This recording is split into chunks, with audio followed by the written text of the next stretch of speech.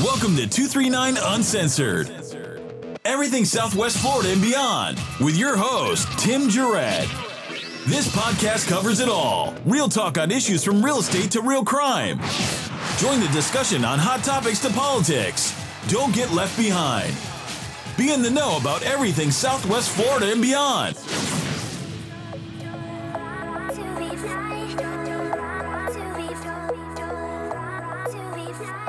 Welcome, 239 Uncensored, everything Southwest Florida and beyond. And we have a very, very special podcast today. We have Wayne Smith, and most of you guys that live in Collier County know Wayne. He goes to almost every function. Wayne, you're all over the place. And today is a very special day because today is Flag Day. It is that. And we have Wayne here who has a great story to tell, Wayne. And I'm honored to be here to interview you in this podcast.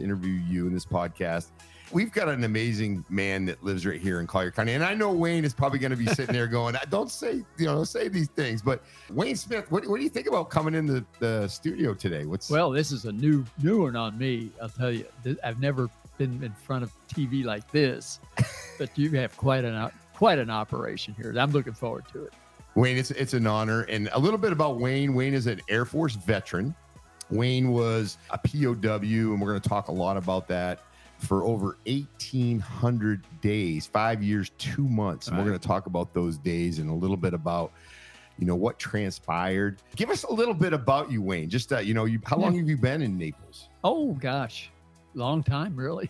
long Seems while. like it now. I think it's over 10 years now for sure. But it's probably been longer than that. But I was 55 when I was able to retire from my businesses after I got out of the Air Force. I'll talk about that. But so then I came to, after retiring at age 55, I'll be 80 in 2 weeks. Oh, you look great. I can only hope to I've be been like here, Wayne. For a long time, and really enjoyed living here. But it's been great. I honestly, gosh, the more I stay here and of course travel other places, I realize what a heaven this is. It really is. Yeah, Wayne, that's great. And then being retired at 55, and I know you worked hard to get there, right? Oh yeah. It doesn't come easy. I was lucky. I was able to retire at 54, right at 54. And, from law enforcement, I did 31 years here at the sheriff's office. I did my time in the U.S. military, 4 years in the U.S. Air Force. But let's go back to when you signed up for the Air Force. And we're going to talk about your POW days. Tell us what was going on in the country and give us the year and how you ended up jumping on into the military. Okay. Well, that is a really shock to everybody that did that. But I'll go back a little bit further than that. I was born in a little town of Richmond, Kentucky, of all places. Okay. I still have a little bit of that accent. A little bit. And my mother had left my father when I was 2, so I never knew him. And then I was pretty much raised by my grandparents, my grandfather and grandmother. And my mother was working at Bluegrass Ordnance Depot, which was near where we lived, but it was a long way around to get to it. But when she was there, they were storing the nuclear waste from World War II. That's why they called it Bluegrass Ordnance Depot. Okay. Unfortunately, that took her in, and several others who were with her. But it was a cancer that got to her. It also got to my sister, too. It was my only sister. And so I was raised by my grandparents who were not affected by it, but they weren't really going in and out of that plant like the rest of us were. So I was very fortunate. I didn't get any kind of effects of the bluegrass. So, but anyhow, I was able to later move to Richmond, Kentucky. I should say I went through a great school because of my mother's death. And they let me go to Eastern Kentucky State Teachers College. Okay. But I was there as a guinea pig for the teachers. There were 30 of us in the classroom. And I was there from grades 1 through 7. Okay. And it was a wonderful opportunity. When my sister was there, she was taking dancing lessons after school, and I was taking piano lessons, of all things, and became a fairly accomplished I heard you're pianist. unbelievable. Of all things. And we got to mention Lois, right? Lois Bolin. You guys are everywhere. Yeah. And we love Lois, and you guys are just the fixtures in the community. But anyway, as a result, I had pretty good grades and I had my piano. But I was told that there was an opportunity to go to one of these academies, the military academies. And as it turned out, I had a pretty good grade point average. It was well over 98 point something. That's pretty good, Wayne. That's good. But as it turned out, I thought I was number one in my class, but Lois told me that I was really number two in class. But as a result, I was able to get an appointment to the Air Force Academy. And I was very fortunate there because I didn't know how I was going to scrape through college. And so Senator Thurston Morton was the one who nominated me, and they put me in there. And so because senator has to get you through. Right? Oh, yes. Yeah. Well, or a congressman. Referral, yes, right. Uh-huh. And they're appointed. And I was very fortunate to have that opportunity. And at the time, the Air Force Academy was almost new. In fact, I was in the 7th graduating class. Wow. I graduated in there in 65. So you started up like 61? Yeah, that's correct. Yeah. Yep. And so it worked out really well for me. I had an opportunity to play in the athletic department. So what sports did you do? Well, it was football and the basketball, but basketball was my forte. Interestingly enough, we were the best defensive team in the country. No kidding. Can you believe that? Force. But those days they didn't have a time clock. Right. You could just So we just held the ball. Yeah. We were so small compared to going against Sindor or those kind of guys. Yeah, it's always amazing like how the Air Force Academy folks can compete because they're super smart, right? Maybe. Yeah, super smart, and they're able in football and all the athletics. So Division I. Yeah. So But we usually as small as we were in those days. Now got big, taller guys because the cockpits are bigger. Yeah. So, when we were literally had to be small to get in there. Well, yeah. Was there actually back then, was there like a height? If you were over a certain height, you couldn't go in. When I was there, they were worried about, getting popped into out of the an thing, airplane. Right? Yeah. Right. So, but that's no longer a big issue. They got big airplanes. Cut your legs up. Right. Air Force, great. Yeah. So when you were in the Air Force Academy, you graduated. Where did you go? And I mean, when you're in the Air Force Academy, you got flight time there. We had a little bit, and then interestingly enough, we didn't have any vacation time in the summer. Right.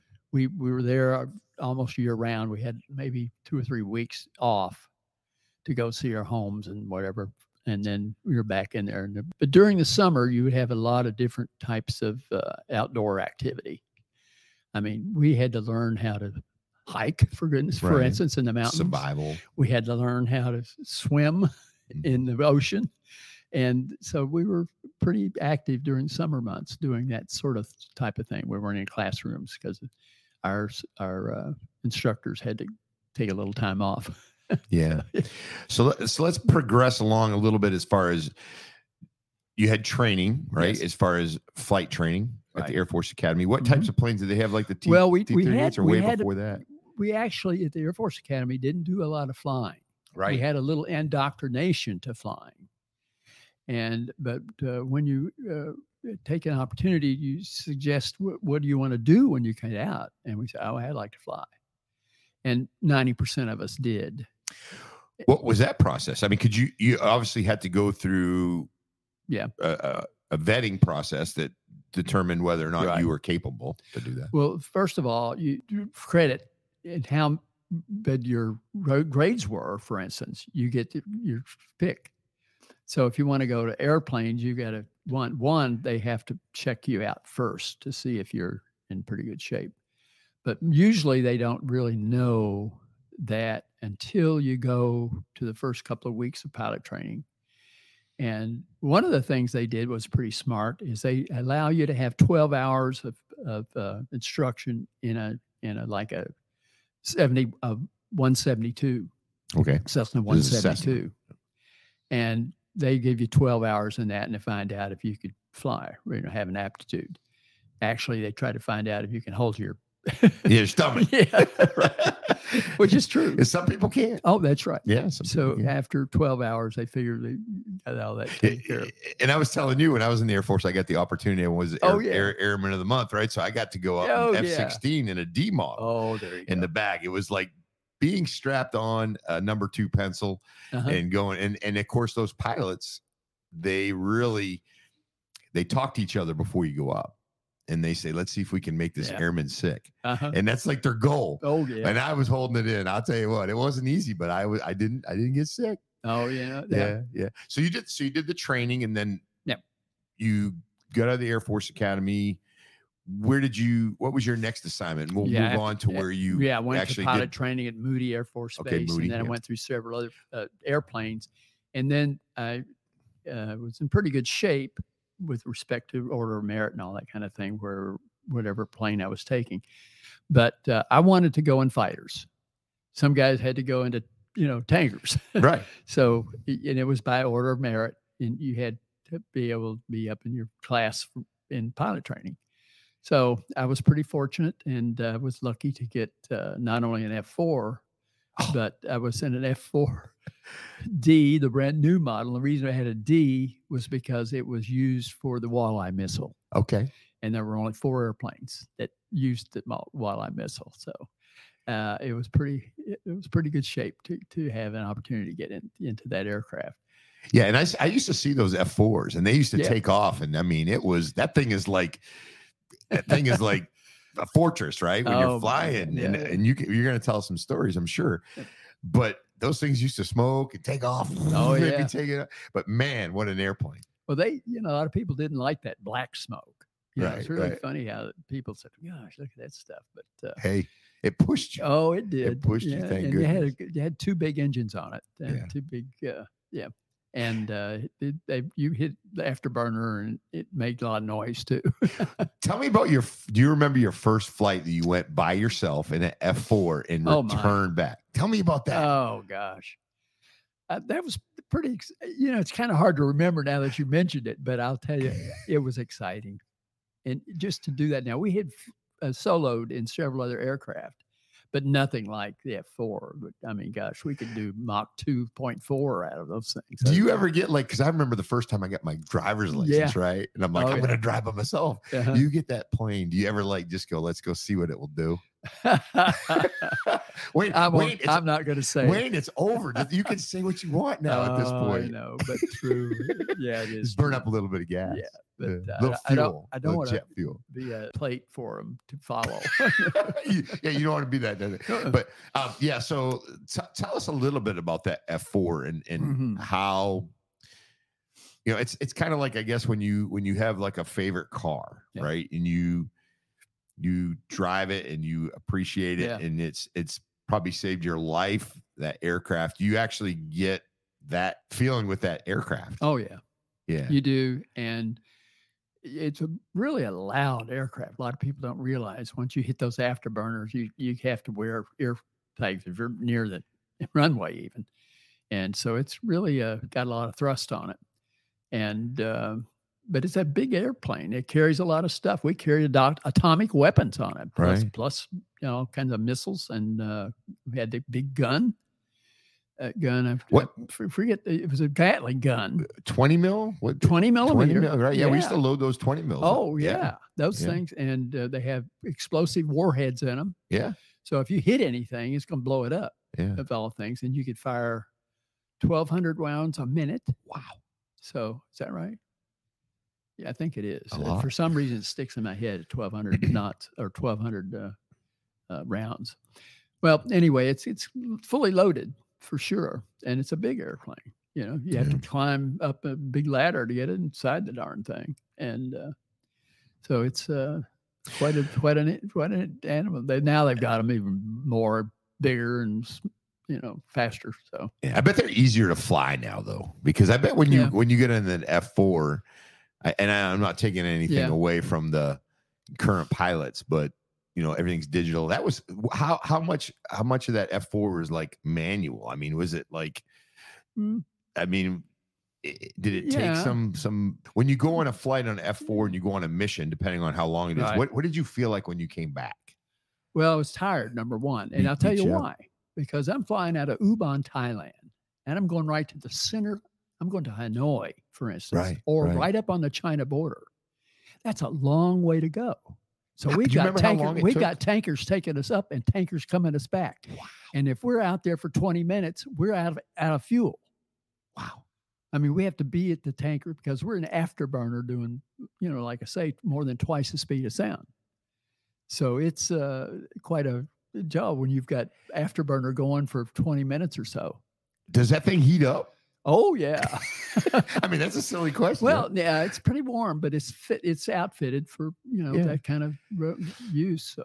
All right, let's take it into, when you're in war, in battle, because I've never really, I've talked to a lot of pilots. I've, been around, I've been exposed to the Air Force myself, being in, loaded a lot of F-16s. We had F-16s, a lot lighter, just a lot different. When you get a mission and they all bring you in for a briefing and you guys walk out to your aircraft and you get up in that aircraft. Right. That's the real game.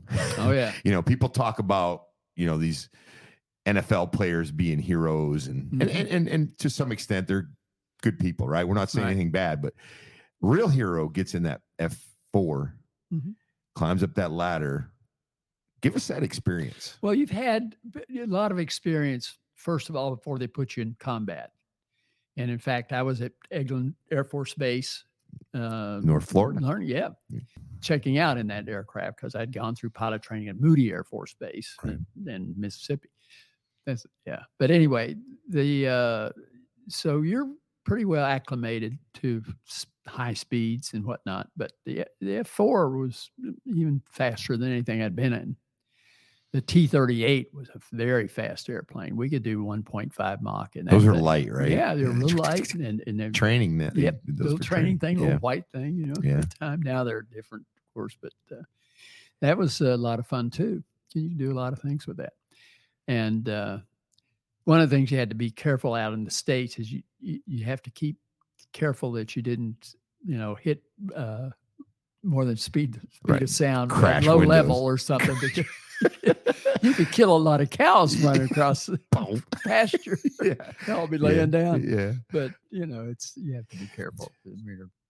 So when you have a briefing, okay, so you have a mission. Let's go over to, a lot of times you took off out of Thailand for that's for where missions, I was. right? I was in Ubon, Thailand. So you have a mission and they all get you together and say, hey guys, this is what we're doing.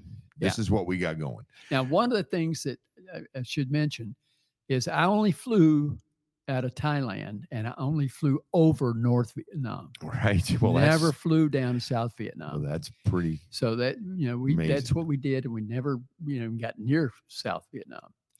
But anyhow, we could come back over land or over sea, either way, to come back and hit the tanker, because we hit the tankers just as soon as we go in. And we get off the tanker, but we would come back on the tankers as soon as we came out. So we could use up that whole aircraft in a half hour. Yeah. Just trailing it. Oh, yeah. So when you get your mission, you get it, and then you fly over. Have you had air combat with the other aircraft mostly, or was it mostly air to ground? We'd done a little bit of both, right? We did that. We combination sometimes. We bombed bridges. Right. Great time to, stop a traffic, because we would go after the Doomer Bridge almost 3 times let it go. a week. And that was pretty heavily defended too. They would have such black smoke up there. It's a wonder they didn't kill us all. But somehow we could fly through them and jink and all that kind of stuff. But and then 37, 57 white stuff was a little lower. Okay. But that 85 millimeter could go up to 30,000 feet if you're up that high. Wow. So they knew we wouldn't go that high, but you had to get up pretty high just to keep leaning your gas. So now we know, obviously, when you got shot down. Uh-huh. Prior to getting shot down, did you get shot at and get hit and have to get your aircraft back to base, or was it when you got shot the first time you went down, or how did that all go? Yeah, well, a couple of stories, maybe a little bit about I that. got hit. It's pretty early to see, and they grabbed a chase plane to see how badly it was damaged and all that. But I knew it was in pretty bad shape. One engine had 2.5 aircraft lengths long, a flame coming out of it. Wow. And the other one was ready to go too, but it was still running. Did you actually bring it you brought it back to the airfield? Oh, no. That's what you went. No, that's I was going to go back over land. They said, you can't make it, Wayne. You got to go over water. And then they had all the destroyers. They must have had 10 ships out there waiting for me. In 15 minutes, they were all parked up there waiting for me to jump out. And the plane, what happened was I was going to try to make the water. Okay. And make it simper. Unfortunately, the plane decided to dive straight down. And I was already losing altitude, going slow in a one engine, barely moving. And I knew it was going to be tough to get even to the ships. And sure enough, the plane just all of a sudden did its own thing and went straight toward the earth. And you punched. Oh, I had to punch then and there. And then within seconds, I'm in a tree, hanging in a tree. That quick. Yeah. And unfortunately, there was a village nearby that coastline. And now, is this the incident you were taken as a POW? Yeah. Okay. Oh, yeah. Okay. Yeah. I only shot down once. Okay. All right. Yeah. But that's some guys made it back 2 or 3 times. Actually. That's what I was wondering. I was like, well, so now you punched out. Yep. You got shot down, punched out. Right. And next thing you know, you're in a tree. Yep. Hanging in a tree. And then you have an idea where you're at, but your bearings are probably I knew it was close. You was not in good shape though. No, I hoped that I could, make it somehow. And this was an afternoon thing, and I thought, well, maybe I could hide and something like that, and then use the darkness to get out toward the coast, because I could see the coastline right, in front of me, almost 2 or 3 miles away. Really? Yeah. And the plane just decided to go on its own and went straight down. So the ships were out there waiting for you to try to bring it down into the water. You couldn't make it back to the water. You went down, boom. Yeah. And then next thing you know, you're in a tree. This is North Vietnam. Yes. What approximate area?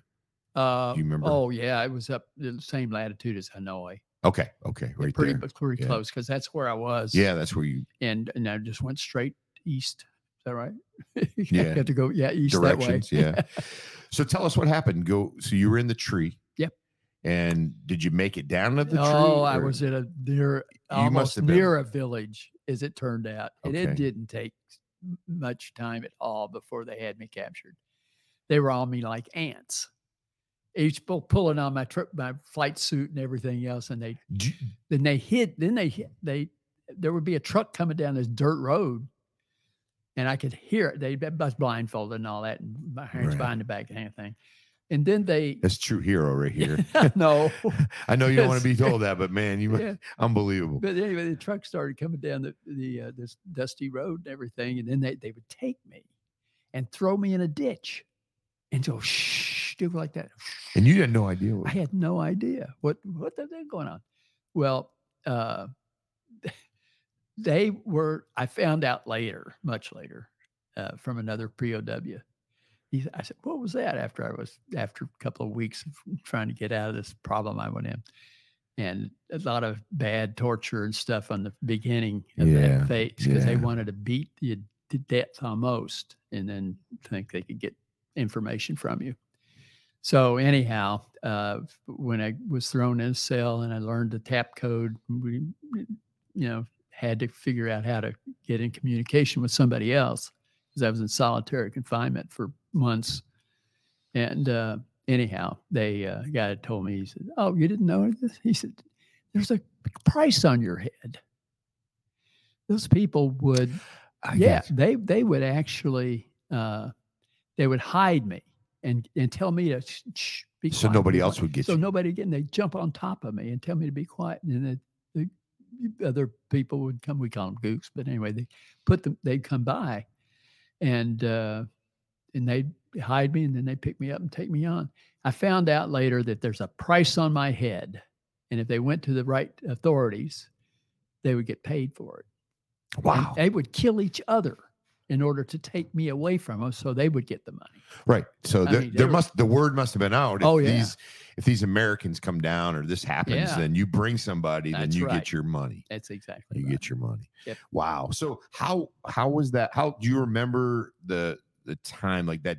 So you were in tree, you come down, you were taken to obviously a POW camp, right? Mm-hmm.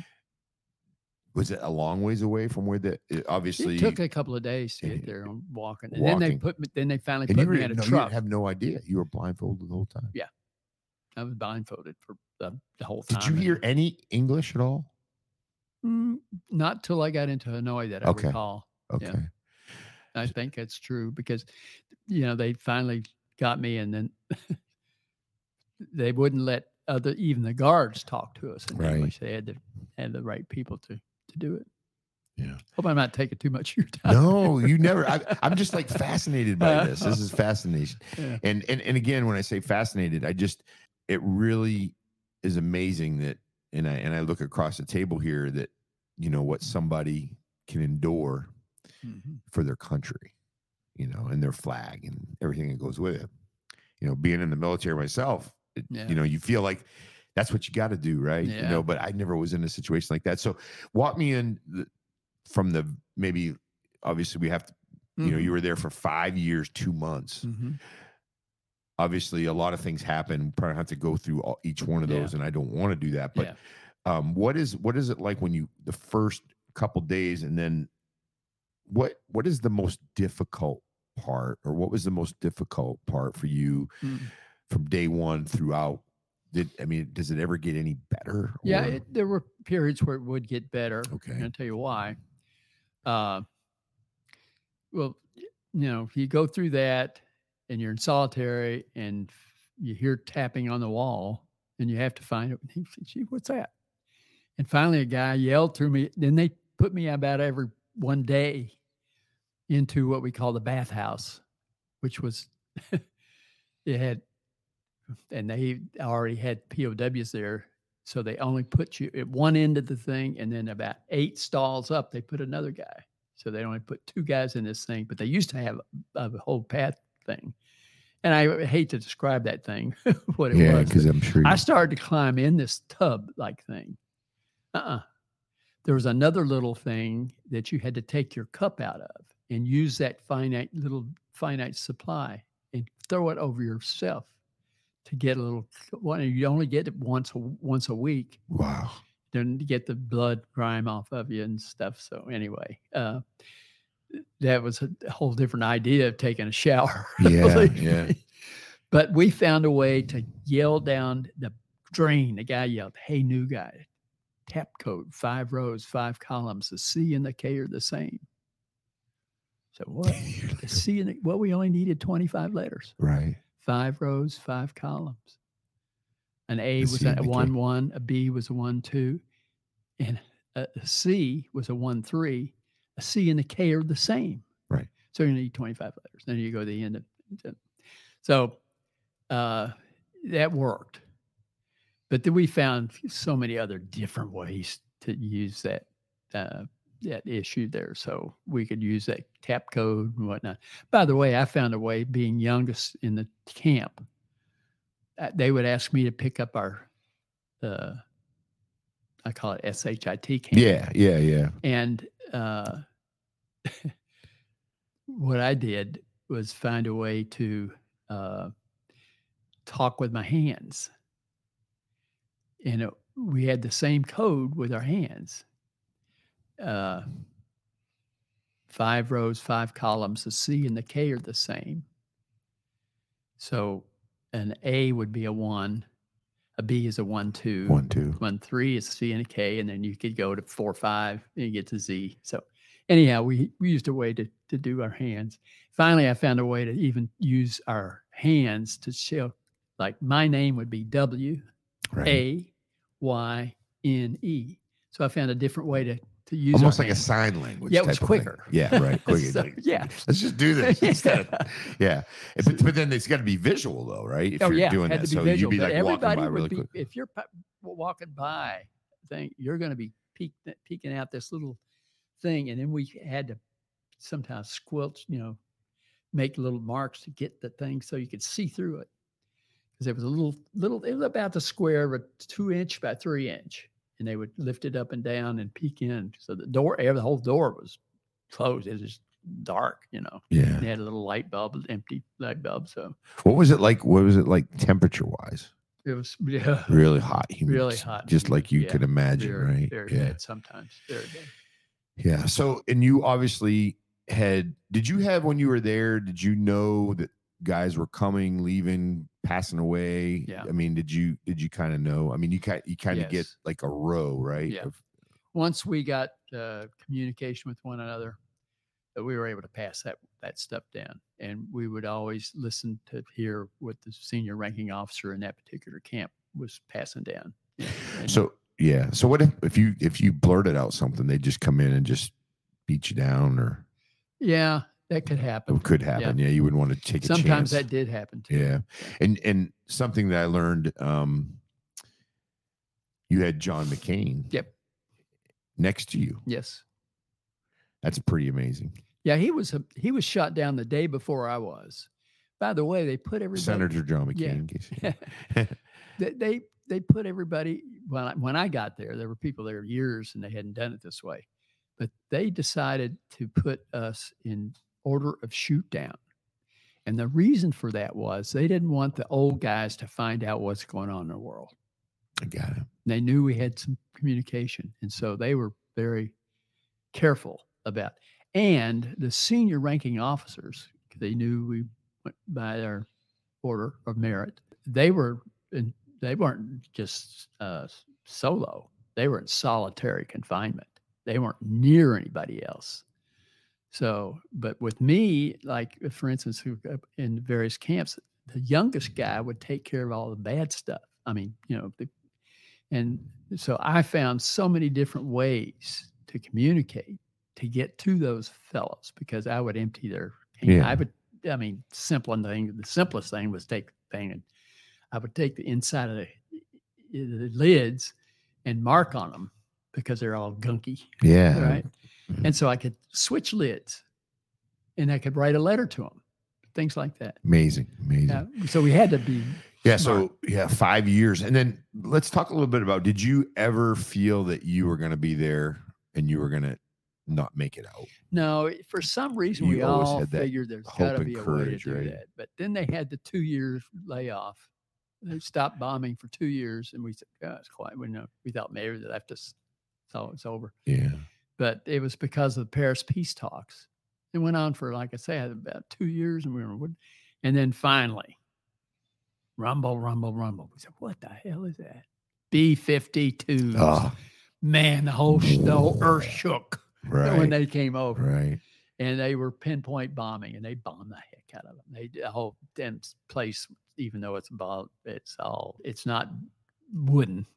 Right. They used nothing but stone.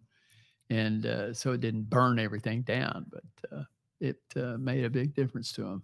Yeah. How did you keep your mental capacity, your health?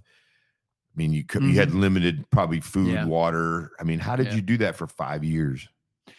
Well, the best you could, right? I mean, it's survived. Amazing. Yeah, we survived on it. But, the winter months, we ended up with what we call sewer greens. And it was just, I didn't know what it was. But they would take, boiled water, and they would pour pig fat in it and some pig rinds and cook that stuff up as a broth. And so we would eat that twice a day, 9 o'clock in the morning and 5 o'clock at night. And then sometimes we get a little piece of bread with it, especially in the summer months. And that helped. And then we carried a little jug of water, and we'd get our water once a day and take it back to our stalls, each one at a time, kind of thing. So that worked. And then then we had sewer greens, like we call it. Yeah, it was just pig fat stuff, and then of course well, that was pretty much it. Yeah. So in summer months was pumpkin soup, we call it, but it didn't look like pumpkin soup. I don't know what it tasted like either, but it was the same pig fat and poured grease in it and it poured up a pumpkin thing, but it didn't taste like pumpkin. But we had that twice a day. Kept us alive. Yeah, no, absolutely. What was your thought? Like, I mean, I'm sure there were times that you were thinking, your family, what about people? People, are they going to come? Or, I mean, knowing that you're an American, a true patriot, and you're still like that today, you knew eventually it was going to come. Tell us a little bit about that. When you started, the very first time that you were like, we're going to get out of this place. Did it come that quick? Well, it's hard to, I just can't remember when that happened until the bombs came for sure. So when the B-52s when they came first started, when it stopped, we said, well, maybe the war's ended, and then it just kind of for 2 years didn't everything. So, and we still heard 2 years. Think about that. 2 years. Amazing. That was Paris peace talks, they call it. And so we didn't really get and they didn't want us to know that there was anything going on in the talks and stuff. And so they kept it pretty quiet. So they even put a squawk box in there though. And you know why they put that in there? So that they could pipe Jane Fonda's talk to the men in the South. Yeah. Go home. Go home. Don't, it was unbelievable. So we don't have a lot of love for Jane, right? Yeah, yeah. Well, that's what gets me really fired up right now. That's a whole nother day, right? Oh, I'm just saying to myself, are you kidding me? Yeah. I get frustrated at people today. Obviously we can go on a whole tangent of that about, you put somebody uncomfortable for a day or two nowadays, and it's the world's ended. And I think about you for 5 years too much. And I know when you're doing it, it's one of those things that you just it's the mind is amazing how it can work for you, and hopefully with a positive attitude you can get through it. Let me ask you. Go ahead. I'm sorry. I was just going to say, when they did come over, they decided, oh gosh, we got to take care of them. They took us up to the Chinese border and took us all out of there. And we were up there for, I don't know, 6 months or 8 months or something like that. And this is when you guys were freed up? No. We were up on China border. And they didn't want us in. They didn't want you down. They were coming after us. Yeah, off with the and then they bombings. Took us back down but then they put us in big groups and like a big gymnasium for one place, and they parked us in there, and there was no room for us to put our rice mats except in the middle of the floor, and we would walk all the way around that gym, kind of thing. But at that point, you guys could run into each other. Yeah. And then of all things, what we did all day long was teach each other things.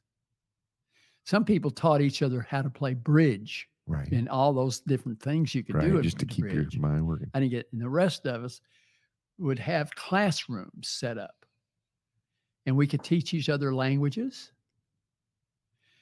I mean, you can't believe it. And one of my best friends, Guy Gruters, good man, also Air Force Academy, he had so much knowledge in math, calculus, and big. He taught me how to solve the surface area of a soap bubble using calculus of variations. Oh my God. Can you believe that? You're like, because he went, how am I going to apply this? He left the Air Force Academy and went straight to Brilliant. Went to, I forget what university he went to. I think of it, man. But big math school, and learned how to do all that because couldn't believe it. Calculus of variations, it's called. Amazing. Yeah, that's like some heavy duty stuff there. But I even taught German. I had 2 years of German. I had 5 years of Latin though, because in high school there's this little girl that I liked who I know. Ich spreche ein klein bisschen Deutsch. Nicht so viel. From my couple years in Germany, I speak a little German, and then my daughter's mom German. She passed away a couple years ago. But let me ask you this: let's go on to the day you were free. Okay. Could you believe it? Yeah, we were worried about it because they took us out in groups. And the reason they did that was just to make sure it's going the way we wanted to. So, but the one thing that we did, and somehow we got the word out somehow, is we will be released in order of shoot down.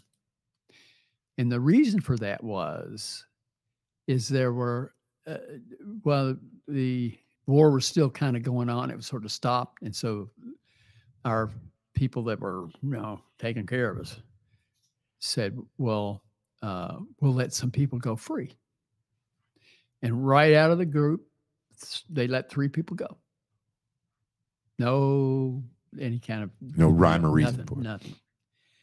And then 3 or 4 months later, then 3 more went. And then our senior ranking officer passed the word down with tap code. No one leaves unless in order of shoot down. And so everybody said, yeah, it's a good idea.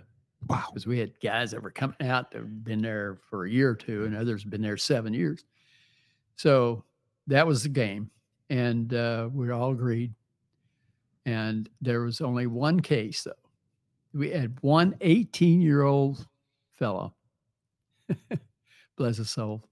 I won't mention his name in case a lot of people get this word. But Doug, his first name, Doug. But Doug was an 18-year-old seaman, and he fell off a destroyer. He fell off and got scooped up. You know that book with the guy that Benny who took the boat? Yeah. He did the same thing. He moved in 6 days, was it 7 days? 6 days, I think, to go 12 miles swimming. And he was a strong swimmer. Had to be. Thank goodness. Made it to shore. They captured him.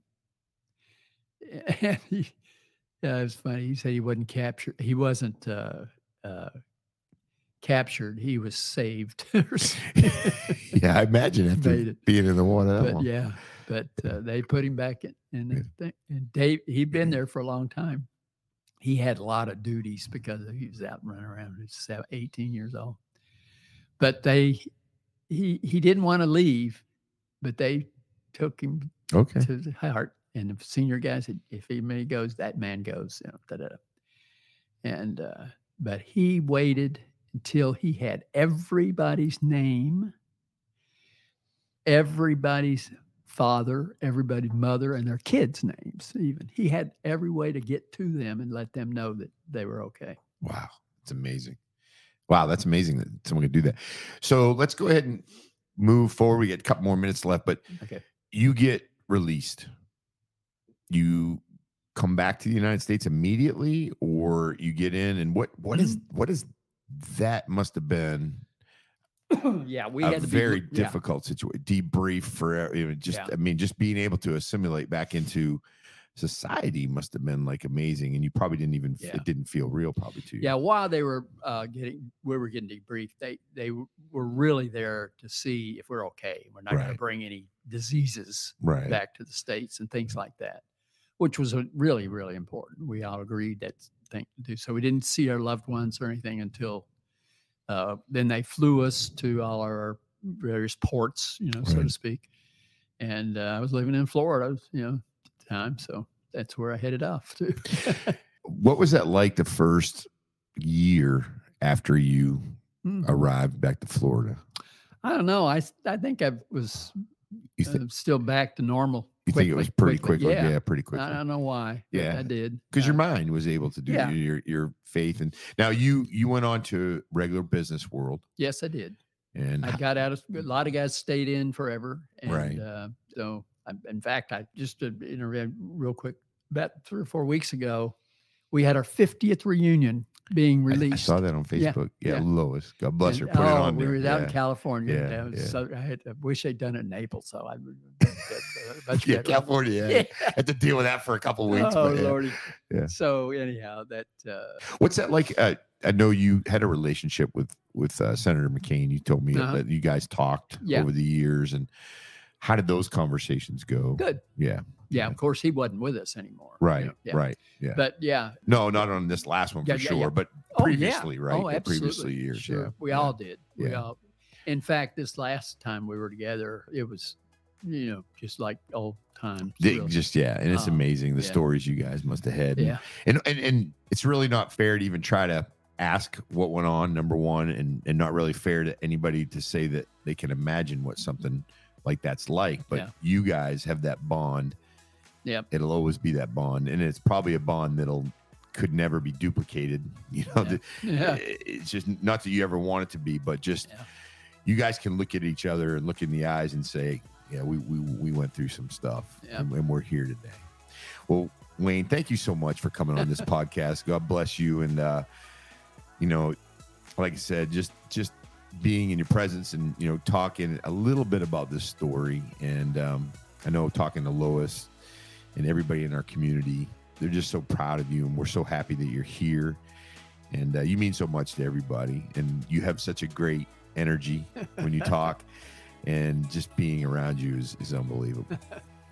Well, thank you. I know you can't. I know it's harder for you probably to take him. I wasn't really prepared like I normally am for because I used to give talks all around because I thought it might give people a lift. But this is a great experience, and it is a lift. I mean, and if nothing else, it gives people just a little insight of what a true hero is. And I know you probably, like, when you hear that, you're probably like, I've heard that before, but it truly means a lot to me. And I'm sure everybody listening is the same way. Well, thank you so much for your service. I hope I didn't bore you too much. No, not at all. All right, 239 Uncensored, everything Southwest Florida and beyond. And thank you, Wayne Smith, great guy, legend living here in Naples. If you get a chance to see him out and about, make sure you go up and talk to Wayne. We love you. Thanks, Wayne. Thank you. All right. We do a little fist pump in the middle. Yeah, Wayne. There we go. Thank you so much.